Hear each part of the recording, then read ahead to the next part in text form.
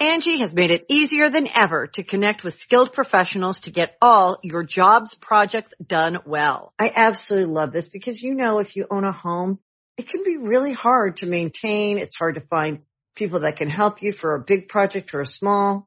Well, whether it's in everyday maintenance and repairs or making dream projects a reality, it can be hard just to know where to start. But now, all you need to do is Angie that and find a skilled local pro who will deliver the quality and expertise you need. Angie has over 20 years of home service experience, and they've combined it with new tools to simplify the whole process. Bring them your project online or with the Angie app, answer a few questions, and Angie can handle the rest from start to finish. Or help you compare quotes from multiple pros and connect instantly, which means you can take care of just about any home project in just a few taps. Because when it comes to getting the most out of your home, you can do this when you Angie that. Download the free Angie mobile app today or visit Angie.com. That's ANGI.com. Be a part of the best pro wrestling podcast today by supporting the Going In Raw Patreon. You can enjoy access to the live taping of the show, exclusive merchandise, and patron-only episodes, and so much more. Support Going In Raw today. Click the link in the description.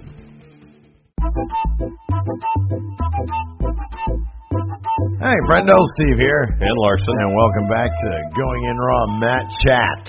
This is the show where we debate hot topics, give our hot takes in the world of professional wrestling. Topics provided to you, us, by our friendos on the Patreon at patreon.com/Steven Larson.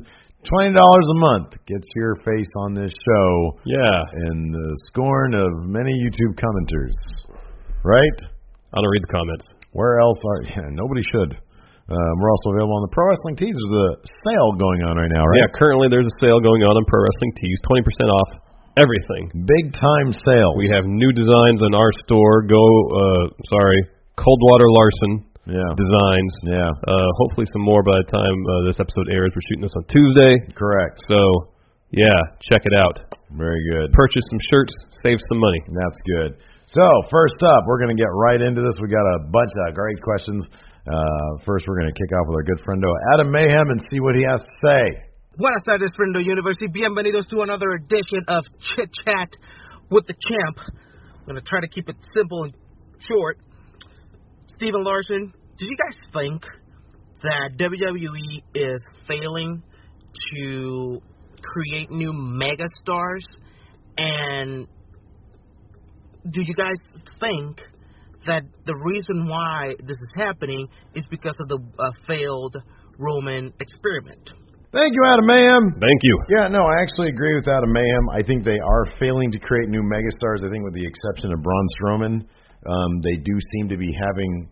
I think they have like a wealth of talent that could potentially be megastars. It's just they're not using them right, and I don't think you can blame the Roman Reigns experiment on that. Because here's the thing, we said this time and time again, people who don't like Roman Reigns, you don't have to watch him. Granted, he's got the he's got the Intercontinental Championship, and he's about to have the Universal Championship as well. However, titles aren't everything, and you can create megastars without relying on titles to get them over. Take Finn Balor, for example. Huge star, first Universal Champion, they always refer to that. Had a hugely buzzworthy match against AJ Styles 2 pay-per-views ago. And he's supremely over. I don't know this for a fact, but I'm assuming that his merchandise sells really, really well. The people love him. They haven't given him much of like a character or stories to work with. They tried that thing with Bray Wyatt. But he doesn't need Roman Reigns' spot to be handled properly by creative. All they need to do is book him in some really interesting stories, have him rack up some quality wins, and you will have a megastar on your hands. The same thing could be said about Samoa Joe. The same thing could be said about Seth Rollins, who already is kind of a superstar in his own right. I'm not going to say he's a megastar, but he is he is supremely over. Is that all at the foot of the Roman Reigns experiment? No, I don't think so. I think that there are a number of other avenues. You have a 3-hour show. Roman Reigns is in one program. Out of that 3 hours, you have any number of other avenues to be developing. This is all at the feet of creative. They're not giving these other stars the proper push and momentum that they need in order to become megastars, like from the past, like we've seen with Stone Cold Steve Austin and a ton of others. Sorry, I'm not at 100% today. But I don't think at all you can blame this on the Roman Reigns experiment. I think that's one small aspect of things that they're just waiting for this Universal title scene to play out. But I don't think that's the end-all, be-all. I see if they were to use the same ingenuity and creativity they use in NXT, I think you'd see some of these guys laying in wait, becoming megastars without having to worry about what's going on with the Universal title. So, I mean, you look over on SmackDown, you got AJ Styles, who I would consider a megastar. He's never had to worry about Roman Reigns. No, he lost Roman Reigns pretty early on. What's that? He lost to Roman Reigns twice pretty early on. Yeah, but that was before the whole. Yeah, I know, but he's still a megastar. So I don't know if that plays into your hand or my hand. I don't know. Say what you're gonna say. I don't think the Roman experiment is the sole reason for the lack of megastars, but it is a pretty significant one. Okay. Over the last 4 years or so, Vince has tried and tried and tried and tried and tried and tried and tried and tried and tried and tried some more to get Roman over as the next top guy, the next John Cena. And with every attempt, he's run into at least resistance and at times absolute failure.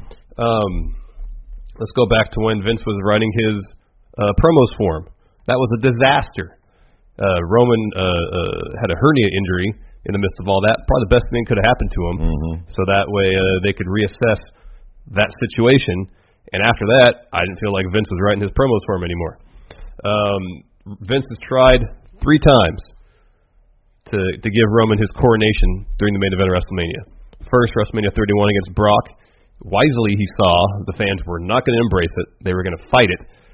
Had Seth cash in, win the belt that night. WrestleMania 32, he did get it, kind of, in his match against Triple H for the WWE title.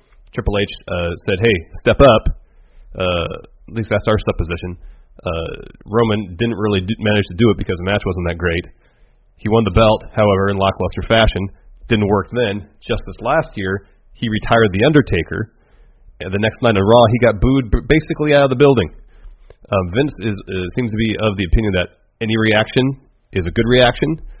But if what Roman has got throughout the last 3 or 4 years is not heat on the character, but heat on him, X-Pac heat, if you will, that's not the kind of reaction you want. Because that's the kind of reaction that people will say, all right, I'm not going to spend my money on this product. I'm not going to spend money to go to Raw or SmackDown or subscribe to the network or go to house shows or buy merchandise.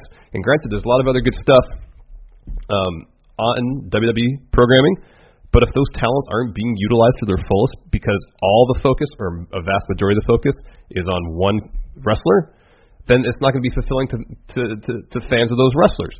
Imagine if when AJ and Roman had their feud, and AJ lost, didn't get the belt from Roman, and then AJ just kind of mired in the mid-card of Raw, didn't get sent over to SmackDown during the draft, just kind of, he's a good wrestler, good hand, good at getting people over in matches, not necessarily by losing himself, but just he can bring a good match out of anybody, and Vince said, AJ, that's your role. People who know of AJ Styles' career know that he can do a lot more than that.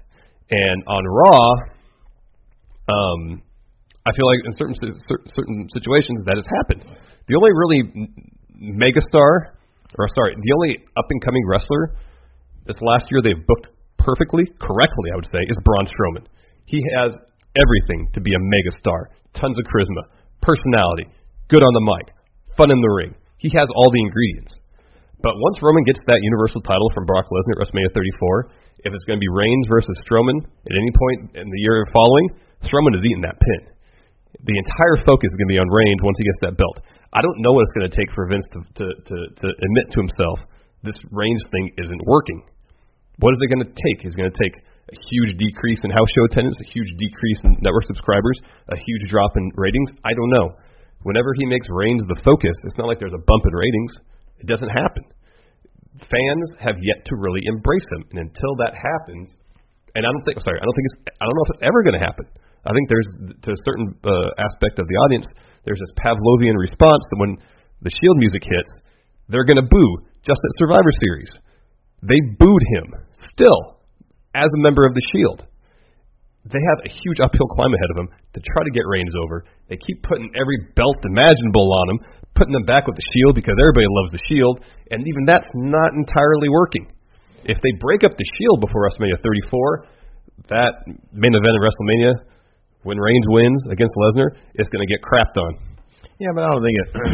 I mean, we kind of agree on this, but I don't think that necessarily precludes other stars from coming up and becoming stars on their own. You mentioned Braun Strowman, who has been booked absolutely correctly. Yeah. WWE Creative has found great ways to get Braun Strowman over in a massive, massive way. Now, is there a ceiling named Roman Reigns? Yes, there is a ceiling named Roman Reigns. However, that doesn't mean that Braun Strowman can't go on. Eventually, yes, it'll be ridiculous if he doesn't get the Universal title or a shot or something like that. And you might be right. If that happens after Roman Reigns beats Brock Lesnar at WrestleMania, they're laying the groundwork for that story because they're going to have beat Roman all over the place. They're going to have some very, very tough decisions to make that is going to rankle some fans to no end if they do go that route. I don't know that they will, but I think they're probably thinking we're going to cross that bridge when we get to it. But take, for example, Bray Wyatt versus Finn Balor. Two guys who we both know there's a lot of money in. Two guys who we both know they're not utilizing to their potential at all. And that feud was complete garbage, and it was looking to be even more garbage with the addition of Sister Abigail. And Pumpkin Balor. Thank you, and Pumpkin Balor. If they took the creative approach that we saw with Aleister Black Velveteen Dream, I'm not saying the exact same thing. I'm just saying that kind of simplicity but creativity. Yes. If they took that to the same realm with Finn Balor and Bray Wyatt, I'm gonna do you one better. You could be utilizing them and making megastars with those guys without any need for the Universal title. Let's go back to WrestleMania 30. John Cena versus Bray Wyatt. They were telling an interesting story in the ring where Bray was pushing John Cena's buttons, saying, "Here, hit me with this chair," knowing that if Cena did that, it would violate Cena's own principles. And while Bray wouldn't have won the match per se if he had got pinned after that chair shot, he would have won the larger battle. Yeah. But instead, Cena for a moment was torn about what to do, but in the end, Cena won. Imagine if Bray Wyatt had won that match. Yeah. Cena was not able to hit Wyatt with the chair. He could bring himself to do it. Wyatt takes advantage, gets the pin. Yeah.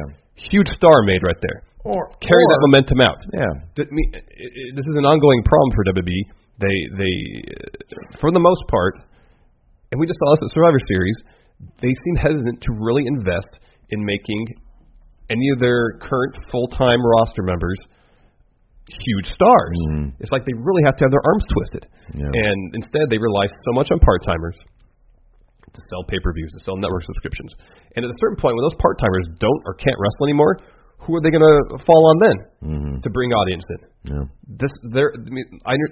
From a business perspective, I understand what they're doing from a short term, but in 3 years, you're going to have. What are you going to have? You need to invest in young talent now to build them up to that level. So in 3 years, when all these part-timers are gone, they're wrestlers that people are captivated by, invested in, that they want to tune in to the product to see what they're going to be doing. Yeah, I agree with that. I just wonder, I don't believe for a second, though, that they're turning to, and I don't know what literally the line of succession is or what the hierarchy is in terms of creative. But going back to this Finn Balor Bray Wyatt thing, just as an example, because I think it's a good example. And the example you brought up of Bray Wyatt, John Cena, is a great one to parallel with the Aleister Black Velveteen Dream thing. Because with that feud, you had it both ways. Aleister Black picked up the win. John Cena could have picked up the win, but if he did it in the way that Bray proved that he had to do it in, you would have had you get your cake and eat it too situation.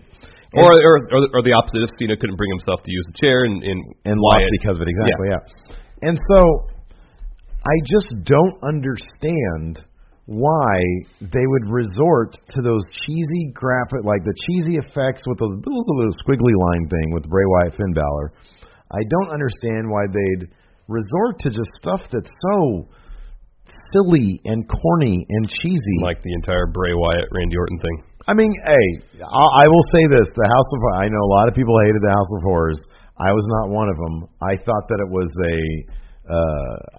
an interesting experiment. I thought the WrestleMania stuff was crap. But I thought the House of Horrors was an interesting experiment. But I think the larger idea of building up Bray. Yeah, no, you're right. You're right. You're absolutely right. You're absolutely right. And then not doing anything interesting with Orton afterwards.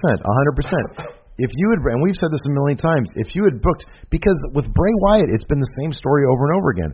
They put him in something that has the potential to be interesting, and to varying degrees, they execute part of it, and then it always just falls apart. Yeah, and it's infuriating because they always have him lose. Because you can have a total megastar in him, and I honestly don't think that they're intentionally. Here's, I guess, my point that Adam Mayhem's coming to. I don't think that they're intentionally saying, "Hey, creative, do some really stupid No, I don't crap." think they're trying to torpedo young talent's careers. I don't think they're trying to do that, but they have to bring they need a fresh voice back there coordinating this stuff to make it better, because you can be building megastars who don't need the Universal title, and you can still carry out your Roman Reigns experiment at the same time. At a certain point, though, putting one of the major titles on people who are on the cusp of being agree with megastars. I agree with that. They need that moment. You need the moment. You absolutely do, for the fans to view them as legitimate. Yes. Next up, we have a great question from We have two questions similarly themed from JT Hosack and Bobby Mincy. We'll just play them back to back. Hello guys, this is JT the Professor Hosack here with another match chat question. I may be a little bit late, maybe it'll have to go to next week.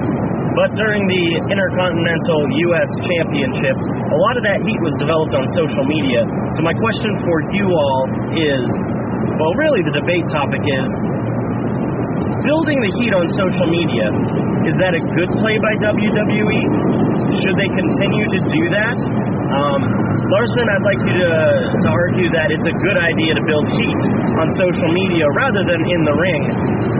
And Steve, I'd like you to argue just the opposite of that. It's better in the ring, on the shows, rather than on social media. Thanks, guys. Keep up the good work. Have a great day. Hey, guys. Love the shirt. Bobby Mincy here with another Matt Chat question. So, considering actually Baron Corbin, Miz and Baron Corbin's most of their feud for Survivor Series was on social media.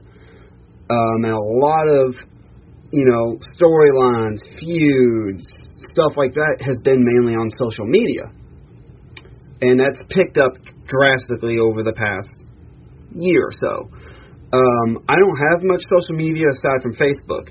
So I really don't follow none of them. I don't know anything about it and everything else. So I'm kind of out of the loop until someone else, like you guys, mention it. Or if SmackDown or Raw mention it. Do you think that doing little excerpts like this through social media is a good thing or a bad thing? You guys decide, and have a good one, guys. Too sweet. Thank you, JT and Bobby. Thank you, both of you. Is building heat on social media a good idea? Heck yes, man. Go ahead. People consume media, content, television differently these days. I mean, we watch all of Raw because it's our jobs, but how many people want to keep up with what WWE is doing, but want to invest 3 hours of their day watching Raw plus 2 hours for SmackDown? That's 5 hours a week. A lot of hours. It is a lot of hours. So I imagine WWE does a great job of this. They post a lot of the highlights from the shows on YouTube and on Twitter. I'm sure on Facebook too. And I'm guessing a lot of people consume their WWE content on social media rather than on television, or even watch it on Hulu or something like this in a bridge version. So to streamline their experience, to have feuds take place over social media, makes it a more all-encompassing product, I think, for WWE. You had The Miz and Baron Corbin go back and forth several times during the Leap Survivor Series exclusively on social media. They had no interaction really on Raw or SmackDown. Miz cut a couple promos on Baron. Baron never really said anything on TV. It was all on social media, and it was effective, and it's referenced on TV. They play clips, commentary references it, and it added some depth to the story that could have just simply been mid-card champion versus mid-card champion. There's a little bit of heat there. I didn't watch any of the videos, but based on what they showed on TV, reading some news sites, I knew it was going on. And just to kind of get the thought in people's head, okay, there's storylines here that are developing not just in one place, but it's a little more all-encompassing. You've talked about in the past carrying over, to a certain extent, kayfabe beyond what we see on our television screens. And usually you mention that in terms of like when maybe like when a wrestler's hurt. You know, if you have a knee injury, don't be seen running a marathon. Yeah, right. So if they kind of carry over a little bit of what's going on TV onto the social media feeds, I can see how it can flesh out the experience for fans. So no, I think it's a good way to find other avenues to build heat, develop feuds, develop characters. I'm totally cool with it. Again, there's a middle ground here that I agree with you on, in that I think it is a good ancillary way to build a feud. The thing is, on social media, if we're talking exclusively social media, then no, you need to show, and they did, in fact, during the Miz Baron Corbin build-up, they did show the videos that they posted to a degree. No, not to a degree. They did show the videos. They showed clips on their actual TV programming. Yeah. But if you take that to the extreme and you eliminate that from the TV programming, let's take this question to the extreme and say, can you only build promos through social media? Well, we kind of saw what happened with the ridiculousness of John Cena being added to the Survivor Series SmackDown team strictly through Twitter announcements, and then they kind of mentioned a little bit, but John Cena was nowhere to be found. It was all handled by WWE, seemingly by WWE's social media department, who had no access to John Cena, so they would just tweet out, oh, by the way, the biggest star we have is now That's also not really a feud between. I mean, he was added to the team just to put a fifth member to draw eyeballs, but he wasn't involved in any storylines. But what did we say when he actually came out? When he actually came out, we have no emotional investment in Cena being in this match. We do not care that he's in this match. But everybody else, because we've seen them interacting on the show, there is some emotional stakes. Oh, is Finn going to win? Him and Samoa Joe have a thing. Bobby Roode, hold on. Bobby Roode, he's sort of a new kid in town. He was like 40 years old. Is he gonna be a big impactful player? Every dream match situation that they were playing around with, the only one that Cena was involved with that really mattered was him versus Angle, because there was a history there. Yeah. But otherwise, none of it freaking mattered with John Cena. We were laughing at him because he was just cheerleading. He didn't come out in Team SmackDown gear. No. And that's kind of the logical end point for doing things exclusively on social media, is that when you don't integrate that social media stuff into your TV programming and include, like, the actual wrestlers doing things, then there's no emotional investment then when you have your blow-off for it. I'll tell you a feud that has progressed nicely and has been engaging the whole time, and it's been more or less exclusively on social media. Bullet Club versus WWE. Oh yeah, that's a good one. I think there's probably some legal issues precluding those parties from being on each other's programming. Yeah, I understand that, but nonetheless, that's a feud that's developed, again, almost exclusively on social media. It's an actual feud, though. It's like an actual legal thing happening. No, I understand that, but it's developed largely over social media. I mean, good point. Next up. There's plenty of heat there, Steve. There's a lot. That's actual heat. That's real heat. Next up from our good friend A.O. Worm. Let's see what he has to say. Hey, what's going on, friendo? It's your boy A.O. Worm here, back with another video question. And my question is for Matt Chat. It's going to be, for next year for Survivor Series, should they implement a War Games between Raw and SmackDown? Like have one person start off and then every 2 minutes or so have somebody come into the ring, how they did with the NXT TakeOver. So, guys, let me know what you think. Thank you, A.O. Worm. Thank you very much. Great question. Yes. War Games and Survivor Series? Absolutely, yes. We saw how awesome it was at NXT War Games. It was so ridiculous, and it was so much fun. Why not? They already have Hell in a Cell, which is usually a snooze fest, although it was actually kind of decent this past year. I'm all for gimmick matches. I'm not a huge fan of the Elimination Chamber, so maybe you can eliminate the Elimination Chamber and replace it with War Games. He's very clear saying it's Survivor Series. Oh, at Survivor Series. Then yes, even better at Survivor Series. War Games, we saw how well it worked at NXT TakeOver Houston this year. I would love it. I think it'd be great. Especially, look, everybody loves a countdown when it's inside, when it's in a match, when it's match related. And I like the idea. I think in his question he said something like they wouldn't be in shark cages. It would just be every couple minutes another team member would come out. Yeah. So there would always be like a disadvantage going, or one team would have a disadvantage, on intermittent time intervals. Yeah. So, yeah, I love this idea. It worked at NXT. Put it in the main roster. People love War Games. Because, look, for no other reason than when they make the big announcement, nothing will ever top when Regal did it. No, when Adam Cole did this. War Games! Adam Cole did that. and Regal announced that great British voice of his. And then they had the freaking logo just ready, emblazoned behind him. Yeah. I thought it was great. Yeah, why not? There's a million pay-per-views every year. Survivor Series, make it War Games. I like the idea in principle, but here's a major, huge, massive problem with this. War Games necessitates 3 teams.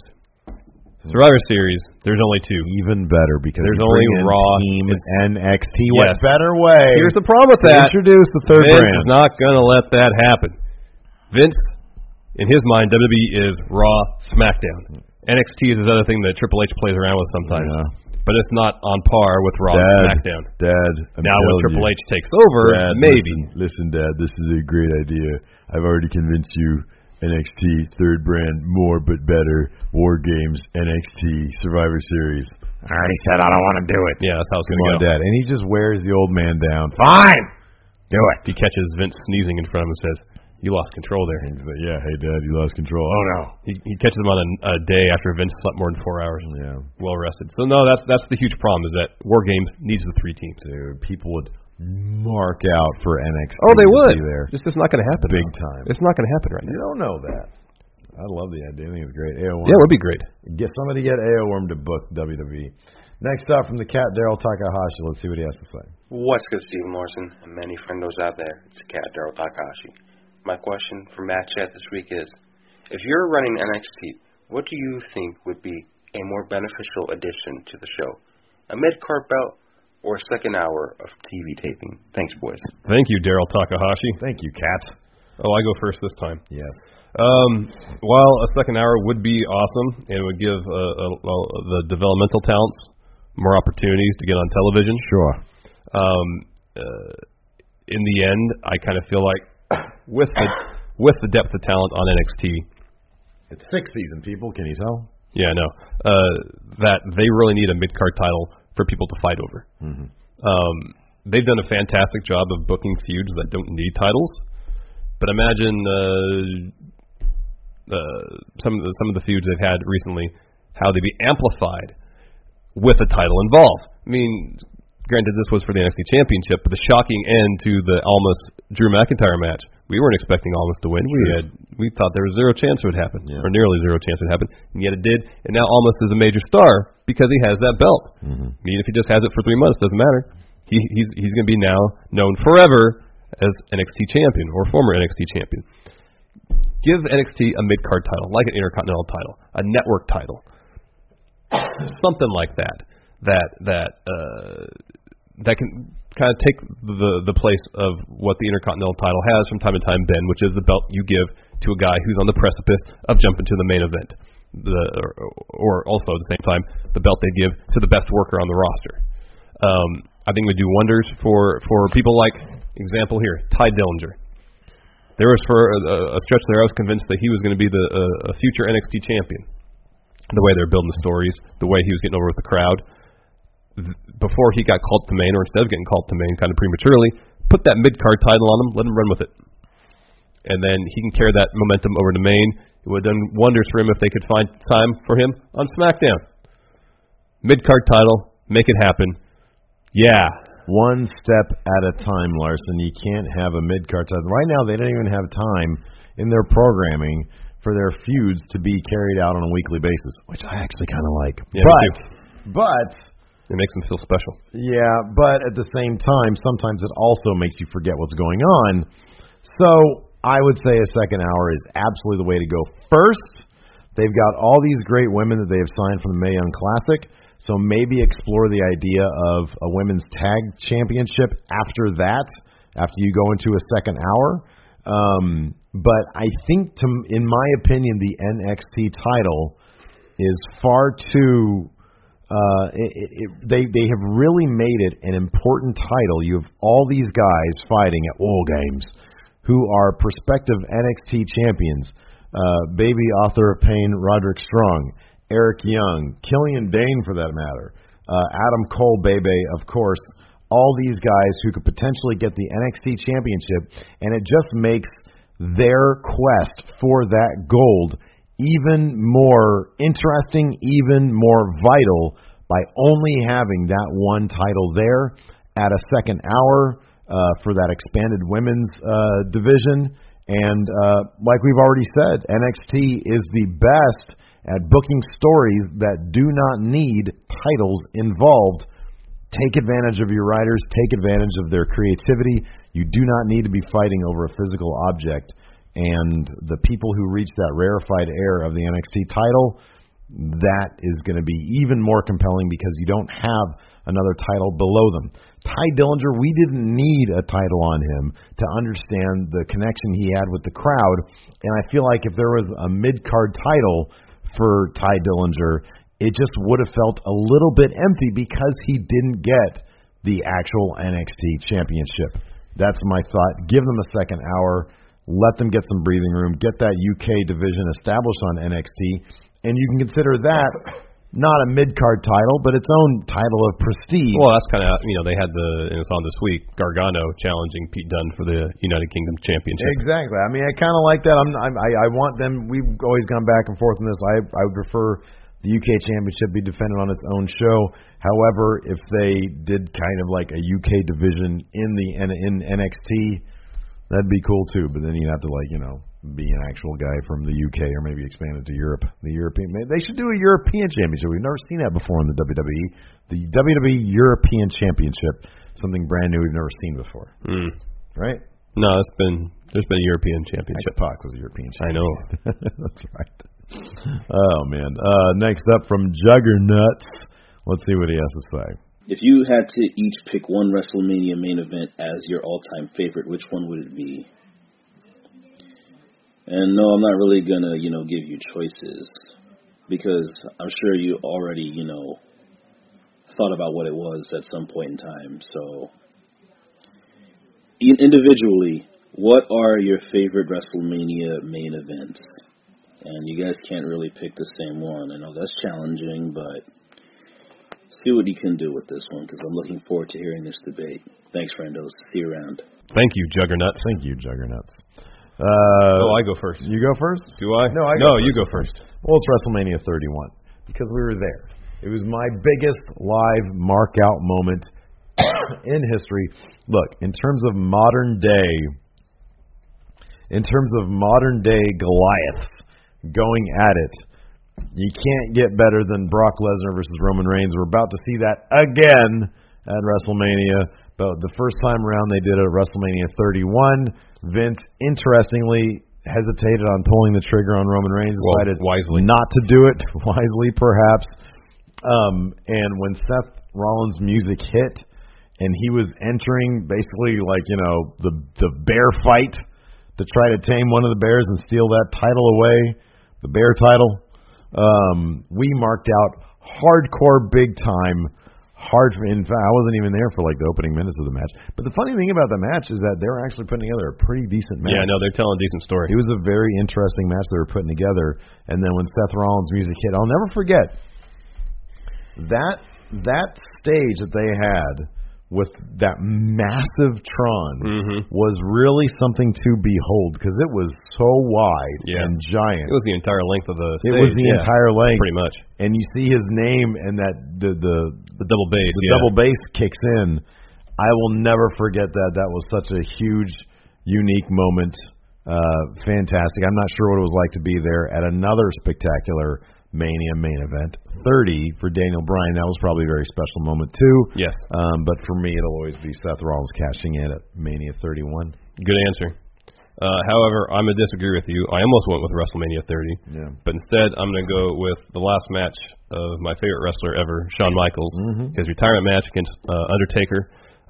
We could debate which of their WrestleMania matches was better, the one at 26 or the one the previous year.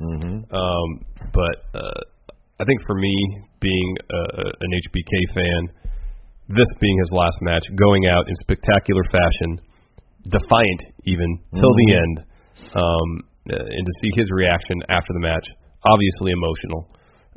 It's hard not to, as well, get emotional watching him walk up that ramp for the final time as an active full-time wrestler.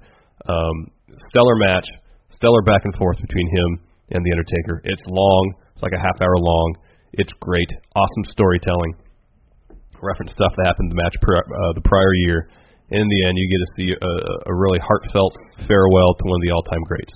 So I'm going to say that one. Kind of interesting, like the history of WrestleMania main events is not stellar. Like, you can go back to Hogan v. Yokozuna at WrestleMania 9. Well, first it was Yokozuna versus Brett at WrestleMania 9. Yeah. And then Hogan came out to protest an injustice, and in turn, somehow won the belt himself. What was that injustice that he was really protesting? That he wasn't booked to win the belt in the first place. Bret Hart was being booked to win the belt. That's right. Next up from our good friendo Martin Garcia. Let's see what he has to say. My debate question to you guys is that which one is more deserving for a WrestleMania match? Triple H versus The Rock at WrestleMania 2000 or CM Punk versus John Cena at WrestleMania 29? Thank you guys. Have a great day. Thank you, Martin. Thank you, Martin. I go first. You go first. I go first. This one's tough. Both of these rivalries are storied. Both of them had plenty of matches for sure. I know Triple H and The Rock had a pretty lengthy feud over the Intercontinental title. Nonetheless, for them not to get that top spot at WrestleMania 2000, sorry. I was there for that show. I remember the main event being really lackluster. Really the only two matches I remember from that show were the ladder match, the tag team triple threat ladder match, and then it was Angle versus Jericho versus Benoit, I believe. But I kind of vaguely remember the main event and it being kind of lame. Yeah. There wasn't a whole lot of heat because they had all the McMahons there. There was this fatal four-way, and then Mick Foley came out of retirement to be a part of it and stuff like that. It just felt convoluted and taped together, and it would have been far more satisfying to get a streamlined story with Triple H and The Rock. The greatest rivalry of the Attitude Era was Rock Stone Cold. Just a step below that probably is Triple H Rock. Absolutely. And for them to get a blow-off match on the grandest stage in them all at WrestleMania to main event one of the shows would have been awesome. Absolutely fantastic. Unfortunately, we didn't get it. I don't know why. Still don't know why. Didn't Triple H, he was a good politicker back then even. He was trying to get to the main event of WrestleMania 15. I know. I have no idea. From what I remember, they were just trying to add star power to it. But you toss Mankind and Big Show in there, and I don't see it. I don't see it at all. I know. Because Stone Cold was hurt. He wasn't involved in that WrestleMania at all. Could you imagine if they backed up and they were like, okay, listen, Triple H, you were the ultimate heel. Rock, you were ultimately like the ultimate babyface right now with Austin out. Let's make a couple of massive stars out of you guys. Exactly. And make a real Mania moment. It's bizarre they never did that. I know. Triple H was probably my favorite. Look, Stone Cold's probably my favorite wrestler of all time. But if you break it down, Triple H was one of my favorite. Break it down. Sorry, totally unintentional. Triple H is one of my favorite guys at the time. He's like my favorite heel of all time. But Cena Punk really, really just bugged the crap out of me that we didn't get that at WrestleMania 29. We had the once in a lifetime match the year before, Rock Cena. Why they didn't simply just go with Rock Cena at SummerSlam, and then you don't have the problem of dubbing it twice in a lifetime, however they freaking called it. Or they could have, and I still don't know why they did it, just add CM Punk to that WrestleMania main event. Well, he would have seemed like a third wheel for the story they spent 3 years making. Well, I still maintain that, I understand that Cena had to get his win, which is stupid. It's so dumb, and I get that there's a passing of the torch, but whatever. Rock should have just come in and do the job to Cena in the first place. Make it once in a lifetime, and then you're done. But CM Punk was the guy for us. He was like the hardcore fan guy. And I think adding him to the mix would have added an injection of just energy to something that we just saw a year before. You'd have the best worker in the company in the ring with both these guys carrying them to a fantastic triple threat match. I think that would have been absolutely great. CM Punk at the time had elevated that title so much by having that 430 some odd day reign as WWE champion, and then because Rock's there and they want to have Cena versus Rock for the title now, Rock just comes along and they put the title on him. And like I think you felt this past year at Mania, when they had Goldberg carry the Universal title, when they had a perfectly good thing with Kevin Owens and Chris Jericho, which, by the way, he references and he talks about on the 365. They put that title on Rock, and it didn't need it. Cena and Rock were both above title at the time. Yep. All Cena needed was a win over The Rock. And I really feel like putting CM Punk in there, I think that him being the WWE champion was more than enough justification to add him as a triple threat match to WrestleMania 29. We never got it. We never got Cena Punk at WrestleMania in the WrestleMania main event, which is what we wanted. And if they had done that, I'm not sure that would have been enough to satiate CM Punk. Maybe at that point he would have been like, well, now I want to win at WrestleMania in the main event, you know? Yeah. I don't know. I mean, burnout is burnout. But it certainly could have hurt their chances to keep CM Punk on the roster, although I'm not sure Triple H or Vince McMahon really wanted to keep him on the roster. Yeah, I don't know either. Because they fired him on his wedding day. So, I don't know. I mean, Triple H Rock would have been a huge, huge main event. I really would have loved to have seen Cena Punk or Cena Punk Rock at WrestleMania.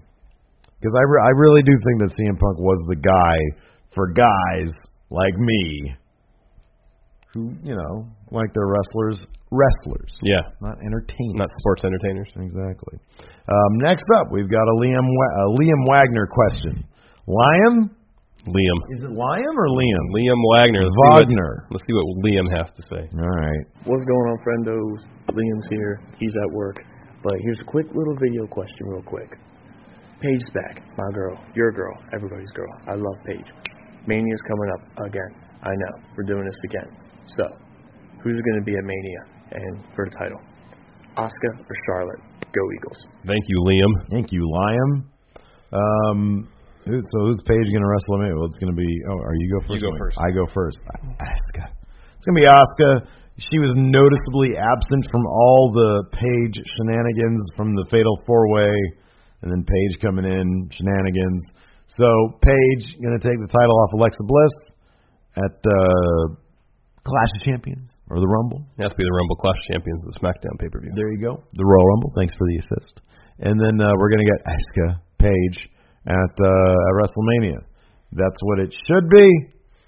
That's what it will be. Charlotte, she's on another brand. Good luck with that. Go ahead. Yeah, so this Paige faction is going to rampage through Raw. Oh, good. Well done. Just beating up everybody. That Kurt Angle is going to get so exacerbated, so upset, so flustered that he's going to say, we don't want you here anymore.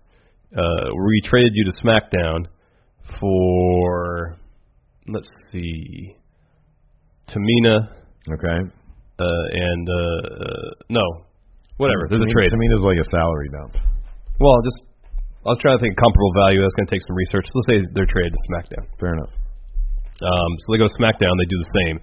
Charlotte says, you're not going to do this on my show. So she steps up to him, and Paige says, well, let's sell this in the ring at WrestleMania. Oh, wow. That's how you do it. All right, fair enough. I like my answer better. Well, you have the easy answer. All right, next up, we got a great question from Samuel O. Let's see what he has to say. What's going to improve WWE product more? A, swearing, more general debauchery of bad language, etc., or more blood, violence, and exposed body parts? It just got real. So, Larson, because I know you are a fan of the filthy language of people. I'll give that one to Steve. Larson, you are going to be defending violence, blood, and general mayhem. Steve, you got a potty mouth. I'm going to be level with you. I'm going to be straight with you. You're filthy. Whether you want to admit it or not, you're filthy. So, you're defending general debauchery, swearing, and all that jazz. Anyway, gentlemen, go. Thank you, Samuel O. Wow, so he wants to see extreme come back to WWE. Why don't you go ahead and let us know why you think violence and blood and general mayhem. Well, I think we saw during the ruthless aggression era, that utilizing blood during matches to enhance stories being told in the ring can be very effective. Like all the times HBK bled everywhere, it was always, more often than not, to serve the story being told in the ring, and it usually worked. I'm not going to advocate for rampant and exploitative violence or bloodshed. Oh, yeah, man. It's got to all be in service of the story. CZW deathmatch. No, I don't have anybody getting the skin on their shins ripped off. There's no wrong answer to this Matt Chat question. You don't think so? No, man. I want to see... Hey, I'm not done yet. Yeah. I want to see people's faces being ripped off. No, that's not your perspective. You got. Why do you insist on interrupting me? Because I hadn't finished. I just said there's no wrong answer. Therefore, I want to see. You have to argue the point of view that he gave you. You don't tell me anything. Chunks of face being ripped off while they're using horrible language. Just the filthiest, worst, like just throwing out like weird sex positions. And, like, introducing poo into the equation, right? And just nasty, bad language, F-word this, F-word that, Here's the thing, though. You can get away with showing blood on... The Y-word, the horrible Y-word that people say all the time. I don't even know what I'm talking about. Yeah, you know what I'm talking about. Listen. If they're going to keep their cable deal, they can get away with a little blood. They can't get away with any of the stuff you're talking about. How about, well, no, it's all network special. Raw's going to be on the network after their current TV deal is done with. And so you can get away with all this stuff. We saw the WWE Network survey that was sent to you and not me, and they said, do you want like an ECW TV 14 and up or TVMA it's 14 version of ECW? And I say yes, but take it to TV TVEE. Okay. As in not allowed to be on TV. I'm talking about like, here's what you call it too. You call it this. You call it WWE ass to mouth. And that's what it is. People love sex. People love violence. You combine them and bad language. I don't want to see any of that. Man. No, I don't either. I'm too old to see that stuff. If WWE is going to improve their product, it's going to be interesting story. Have them put together a deal with Live Leak. Right? Oh, gosh. It's like on one screen you're watching a blood death match. On the other screen, man gets shot down in robbery attempt in Brazil. Security cam footage of people getting shot. Yeah. No, that's a terrible idea. Awful idea. What about demonetized? Yeah. That's what they do. Instantly demonetized. Next up, we got a question from Lawrence Eaton. What's going on, friendos? My question for Matt Chat is, do you think it's more important to have multiple title reigns like Roman Reigns, or to have a longer title reign like Seth Rollins with the WWE title? Thanks, guys. Too sweet. Thank you, Lawrence. Thank you, Lawrence Eaton. What's better, more Roman Reigns or longer Roman Reigns? Well, you go first. All right, I'm going to say longer Roman Reigns. Tell me why. Because why have a 6'3" Roman Reigns when you can have an 8'3" Roman Reigns? It's not the same Reigns, people would mark out if there's an 8'3" guy. Championship like that dude in the Guinness World of Records. Wasn't he like 8'11"? Robert Ludlow. Yeah, something like that. He was huge. Yeah, he was over 8 feet tall. Anyways, no, it's longer reigns. Granted, I understand that they don't call them, and here's your 500-day long champion. No, they call them 15-time, 14-time, whatever people are. But it's a longer reign. Look at Bruno Sammartino. 8 years, and then another like 3 years after that. 11 years total reign. That's insane. That's absolutely insane. But what was he?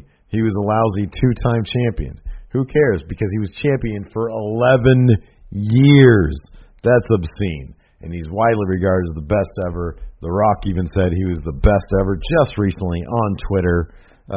So it's for sure it's a longer reign. When CM Punk had his long reign, they, 400 and some odd days. That's huge. The New Day, widely considered one of the best tag teams in the modern era. Why? Not because of the number of reigns they've had, the length of their reign.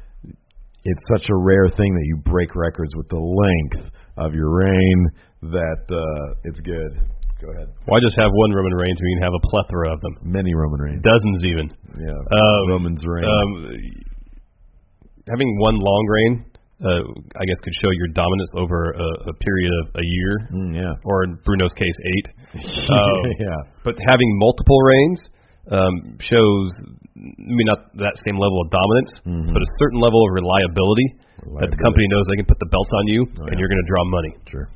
Look at Ric Flair. He held the belt, the NWA title / WCW title, depending on how you keep records, 20-plus times. Yeah, because they knew regardless, even who he was facing really, put the belt on Flair, he will draw money, regardless where he goes, regardless who he's facing. Consistency, reliability. And same thing with Cena. They know Cena, he draws money. Put the belt on him, he'll draw money. It's the same thing. He's reliable, consistent. Yeah, but here's the thing. What you're saying is true.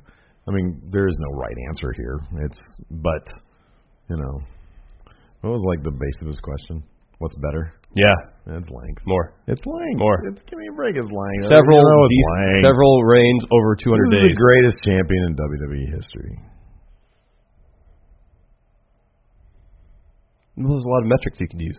Who's the greatest champion in WWE history? Well, there's 3 metrics. There's how good are they? Are you good? Legacy.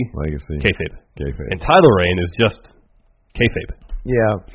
It's probably, the guy that brought it to I know the biggest draw is Stone Cold. Yeah. In WWE history. The most impactful is probably Hogan. Probably Hogan, And they don't really refer to him as what is he, 5-time now? Something like that. I think he's like 5 or 6-time. They don't refer him as that. They said, man, look at Hogan's reign. It was like the 1980s. Yeah. It was that 4 years. Time. Yeah. But then you look at Stone Cold, who drew the most, and you're right in this. He was a multi-time, I think a 6-time. But he never held the belt terribly long. None of his reigns were very long. Nope. So a little bit of A, a little bit of B. Yes. Anyways. Next up, we got Glorious S-Ball. See what he has to say. Hello, frienders. It's me. It's the one and only SSB, all the way from the good old UK. My question for you today is quite simple, really. How likely do you think that the iconic duo Peyton Royce and Billie Kay will be WWE's first ever women's tag team champions? Obviously, we've got to prognosticate here that they're going to merge all of the Mae Young Classic competitors into the main roster at some point, and then finally have that mid-card belt, which will be the WWE Women's Tag Team Championship belt. How likely do you think that Peyton Royce and Billie Kay, the iconic duo, will be the very first WWE Women's Tag Team Champions? Debate and discuss what things I need to put in place for this to actually happen over the next 12 months. Thank you, friendos. Have a nice day. Enjoy the debate. Thank you. Thank you. Do I go first? Yes. Yes. I feel like, if I'm being honest here, if there are women's tag belts established, Iconic Duo needs to happen first. It'd be pretty special. They really do. Pretty awesome. The only way they could top that is for it to have one of them carry the singles championship, but carry it together. Nonetheless, I'm going to say no for this reason. I don't know if they're going to do a women's tag division. They're bringing up, if last night on Raw is any indication, they're going to start bringing up some of these NXT talents to the main roster so they can make way for some of the signees from the Mae Young Classic. I just don't know if there's time, either on NXT or any of the main roster shows, for a dedicated women's tag division. On SmackDown, there's hardly time for their tag division for months at a time. Before the Usos are really established as top team, before the New Day came over, it felt like there was weeks that would go by without any development in the tag division at all on SmackDown. And if they're going to establish a women's tag division, I want it to be given its time to develop and for teams to develop. And I don't know if they're going to do that. So for that reason, I'll say no. The correct answer is yes. If there is going to be a women's tag division, they need to hold those belts first. I'm just a bit skeptical about whether that women's tag division will ever come to fruition. That's the right answer. Although, I'll say this, the right answer might be, yes, they should establish a women's tag division, but no, it shouldn't be them. It should be some combination of the 4 horsewomen. Because they came in. And look, I know Paige was the first anti-diva, and she was a good wrestler. Emma is in there, but the 4 horsewomen really were the pivotal thing about the women's revolution. Like Charlotte and Becky. I can't think of a better duo than Charlotte and Becky. Or Sasha or Bayley. Or Sasha and Bayley, yeah. Exactly. I think they probably would have the edge. What you're saying is absolutely true. It's kind of a shame that a program like Main Event, which I think at this point is a lot of recaps. Is a lot of recaps. One or two matches. I mean, I would never advocate for them to have, but if they did, like, there's a lot of just jobbers and just like real sort of crap. If they were to have a network only, what if they had like a network only sort of above brand show that featured stuff from both brands that you don't see on Raw or SmackDown? Maybe at that point you can like add a women's tag division, because here's the thing: regardless if they're bringing people up to make room for the NXT signees, eventually they're going to have to bring some people some places, or some people are going to have to or create a whole new show. Or create a whole new show, exactly. So there's going to be a tipping point where either a bunch of people are going to get laid off, or released rather, or they're going to have to make more room, more time. Yeah. I mean, I'd like to see it. I'd love to see a women's tag division. I think it'd be great. Yeah. Some sort of ancillary. I mean, right now they've got 205 Live. But they also have cruiserweights on Raw. So if you take that extra hour of 205 Live and you maybe shuffle the decks a little bit and make that extra hour some sort of like, pressure release valve basically, and not for jobber matches, but for matches that really matter, that's something that they need to consider. Maybe. They probably won't. Yeah, probably. Our last question is coming to us from our best Patrick Sparks. Am I dogging another Patrick? Do we have any other Patricks? I don't know. I don't know if we have any other Patricks. But Patrick Sparks is our first Patrick and our most loved Patrick. Here he is with a question. Hey, friendos, Pat here. So on Raw last night, we saw the return of Paige, and she was accompanied by the debut from NXT of Mandy Rose and Sonya Deville. But when I was watching, Mandy Rose looked great, Paige looked great. Sonya Deville looked out of place. And she only said, "That's it, baby," or "That's right, baby," twice. She just seemed out of place. Personally, I don't think she's ready for the main roster. So, Larson, you defend why she is ready for the main roster. Steve, you defend why she isn't. Thanks, Windows. Bye. Thank you, Patrick. Thank you, best Patrick. Sonya Deville, yeah, she's totally ready for main. Look, here's the thing. This is not some huge, big, giant debut call-up. This is more similar to something like Dana Brooke, where they called her up, but it was more kind of under, because she got called up with Emma when Emma got recalled up. Yeah, I think right? So. I think so. And she was kind of Emma's right-hand man. I'm not going to say henchman necessarily. Yeah, that was a relationship in NXT. Yeah, exactly. I mean, exactly.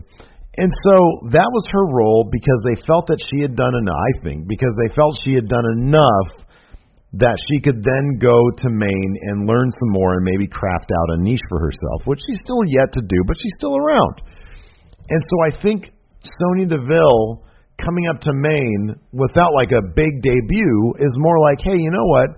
We're not sure we have huge plans for you in NXT. We have a lot of women in NXT, but it indicates that she's done enough to warrant her coming up to Maine.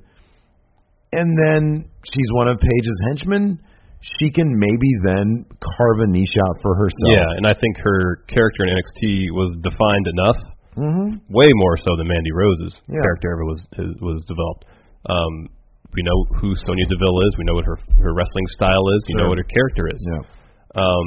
In terms of NXT as a developmental system, at its basics, that's what you ask for. Right. For people to be good enough in the ring, to have a defined character, whether on Maine they actually acknowledge any of that. Yeah, true. That's a hurdle. Yeah. But in that sense, she's totally ready. I mean, yeah, she could probably use more polish in the ring, for sure. More polish with her character work. But she can do that. She might get more opportunities, especially if she's on the road for 250 days a year, going out there and having matches every night. Right. That's a good way to harness the wrestling skills. I do kind of wonder what, when they say, hey, we need a couple of henchmen basically for Paige, who'd you recommend, to Albert or Triple H or Regal or whoever? When they look at the roster, okay, well, let's see who we have here. It makes me think, number one, they obviously have bigger plans for Iconic Duo. But number two, if they have a, kind of like we know they have like the classes, the finishing class, the second to last class. Yeah. It's like, okay, well, who's pretty much ready to go, but we don't have like huge plans for, but could find room to grow. Or also who's doing well in the secondary class. Yeah, it could be. Who, they might not have huge plans for in NXT. Yeah, not everybody has to have the big giant debut with the big entrance and all that kind of stuff. Yeah. Sometimes, you get up there and then you just sink or swim, and I really like it because we were worried that the Shayna Baszler thing was going to maybe overshadow Sonya Deville. Doesn't seem to be the case now. Yep. So good for her. Hopefully she makes the most of it. And hopefully she's making a lot more money now. She's on. Yeah, I hope so. She probably is. So that's it for Matt Chat. Thank you so much for you patrons out there for the support and for helping Matt Chat become what it is. Yes. We appreciate it. And for anybody out there who's interested, patreon.com/Stephen Larson, $20 a month, and you can get on the show as well. Yep. Thanks for watching. Till next time, we'll talk to you later. Bye. Angie has made it easier than ever to connect with skilled professionals to get all your jobs projects done well. I absolutely love this because, if you own a home, it can be really hard to maintain. It's hard to find people that can help you for a big project or a small. Well, whether it's in everyday maintenance and repairs or making dream projects a reality, it can be hard just to know where to start. But now, all you need to do is Angie that and find a skilled local pro who will deliver the quality and expertise you need. Angie has over 20 years of home service experience, and they've combined it with new tools to simplify the whole process. Bring them your project online or with the Angie app, answer a few questions, and Angie can handle the rest from start to finish. Or help you compare quotes from multiple pros and connect instantly, which means you can take care of just about any home project in just a few taps. Because when it comes to getting the most out of your home, you can do this when you Angie that. Download the free Angie mobile app today or visit Angie.com. That's ANGI.com.